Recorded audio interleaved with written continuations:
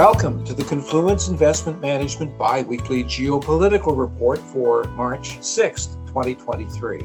Confluence has been suggesting for some time now that the world is in the process of fracturing into two competing economic and political blocs, one led by China, the other by the United States. If this is true, will the dollar remain the world's reserve currency? Should we be alarmed if it doesn't? And should our long-term investment strategy change as a result? We'll spend a few minutes today discussing these questions with Confluence Chief Market Strategist Bill O'Grady. Bill, one recent event in particular has gotten your attention and is a catalyst for our discussion today on the future of the dollar. But before we get to what appears to be a developing relationship between China and Saudi Arabia, let's set the stage. What key events led the dollar to become the world's reserve currency in the first place?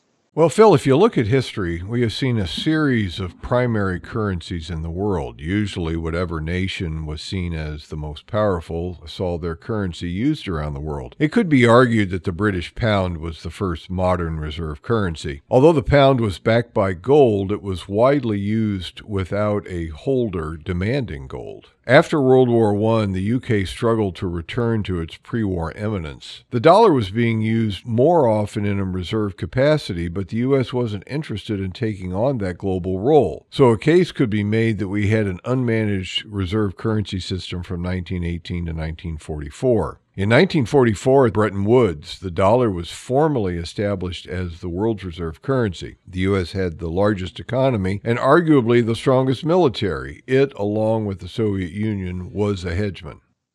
And how did the need for oil play a major role in the dollar's emergence?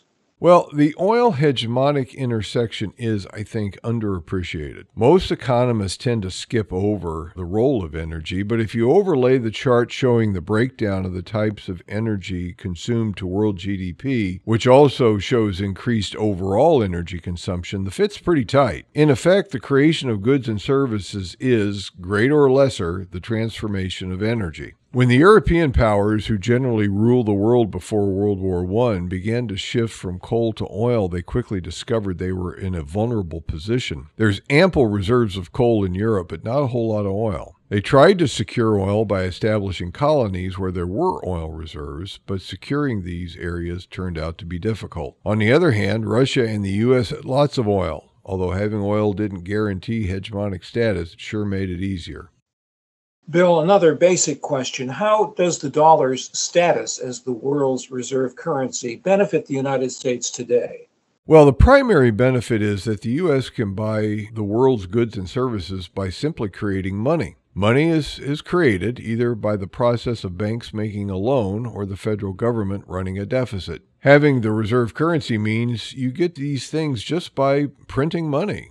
The Economist magazine describes it as writing checks that no one ever cashes. The reserve currency status tends to support asset markets in the U.S. What about drawbacks? Well, there are clear distribution effects. Because the world needs dollars, the most effective way to gather dollars is to run a trade surplus with the U.S. American businesses face unfair trade practices by design. So anyone in these industries that competes with imports is facing unwithering competition. The Rust Belt is a clear indication of the drawbacks. The reserve status also distorts U.S. financial markets. There is always an ample level of saving available to the U.S. economy, and this level of saving, if it rises, can lead to asset bubbles. During the early aughts, Alan Greenspan would discuss the conundrum where the Fed was raising rates, but it wasn't having a negative impact on investment or asset prices. This was because the rest of the world was building foreign reserves and was flooding the U.S. market with saving. Bill, you make the argument that the weaponization of the dollar by the United States in recent years has led other countries to consider alternatives to the dollar. Can you explain?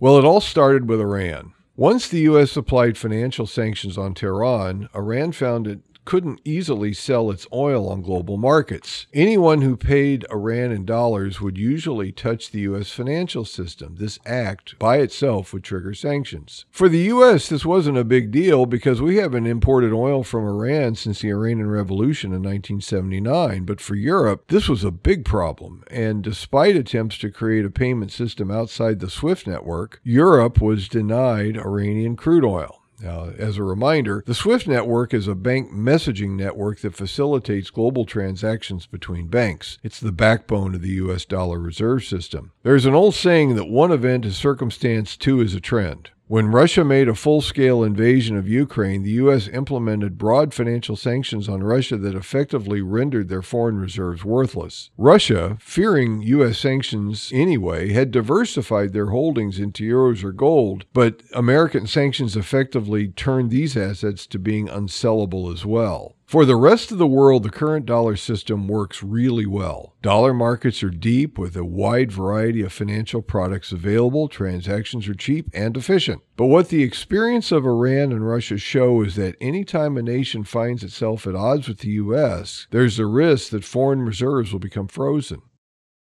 Now, part of our focus today is on these recent meetings between China and Saudi Arabia, and the circle has come around again to oil.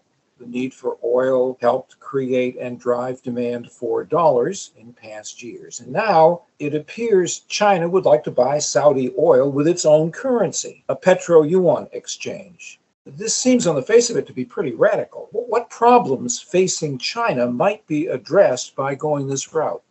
Well, for every nation in the world except the United States, a country has to acquire dollars to buy oil, which is priced in dollars. China would like the ability to buy oil in its own currency. Now, that would clearly benefit China, as Beijing would not need to run a trade surplus with the U.S. to get those dollars. But how would Saudi Arabia benefit? Well, there's the rub. China's financial markets are not completely open. It's quite possible that an investment in China might be frozen by Beijing. And even if you had faith in China's capital markets, the degree of product availability is far less. On the other hand, China is the world's largest importer of crude oil, and Saudi Arabia would like to dominate that market. Allowing China to use its own currencies would likely favor Saudi oil sales. Bill, do you think that China may eventually want a complete replacement of the dollar system? No, not at least in how the U.S. has practiced its management of the reserve currency. China doesn't want to run current account deficits or lose control of financial inflows or outflows. But it would like a system that would allow it to trade without being dependent upon having dollars. Instead, China appears to be building commodity exchanges that would allow nations to buy or sell commodities on these exchanges and pay or receive in a variety of currencies or in gold. Would a digital currency help China reach its goals? Well, it would. In watching cryptocurrencies, it can be hard to see a use case. In a modern financial system, most transactions are already digital. The fact that Bitcoin is preferred by the criminal element is no accident. Lucrative criminal activity is plagued by the problem of managing currency. If a nation wants to create a payment system outside the dollar and SWIFT, it's really difficult. Nations have tried with little success. There is a first mover advantage, and the dollar enjoys that benefit. But a digital currency would facilitate transactions outside the U.S. dollar system. Thus, not only is the use of a local currency necessary to avoid dollar sanctions, so is a payment system. A digital currency would allow for that. Now, this idea of a petro-yuan has divided analysts and economists. Some feel that, yes, it could work as an alternative to the dollar system. What are the arguments on their side? Well, the weaponization of the dollar gives nations an incentive to develop a parallel system for clearing foreign investment and trade. The system won't work like the existing dollar system. Instead, it will likely use commodities or gold as the reserve asset and use a digital currency to facilitate transactions. It won't be as efficient as the current system, but it will likely reduce the effectiveness of dollar sanctions. Now, looking at the other side, some economists call this idea of replacing the dollar as the world's reserve currency far-fetched. What are the arguments on their side? Well, there are two primary criticisms. The first is that the U.S. supports the dollar system by running current account deficits, which supplies dollars to the world at the cost of higher U.S. unemployment in import competing industries. There is no evidence that any other nation in the world is inclined to do this. The second is that the U.S. has not just deep and open financial markets, but a financial system that not only offers lots of investment choices, but a broad spectrum of derivative products for hedging. A parallel system will just not be as efficient as the existing dollar system. Bill, what do you predict? Well, I think we're going to see two systems in place with a spectrum of usage. Some nations clearly on the outs with the U.S., such as Iran and Russia, will only have the non-dollar clearing system available to it. Other nations with uncertain relationships with the United States, such as Saudi Arabia, will likely use both systems. Those nations allied with the U.S. will probably use the dollar system exclusively. I don't think the world can unsee what the U.S. did to Iran and Russia, so a nation like China will want an alternative. At the same time, the dollar system supports expanding global trade. It isn't likely this parallel system will foster expanding trade. So how might the transition of the dollar away from its current dominance impact economic policy here in the United States?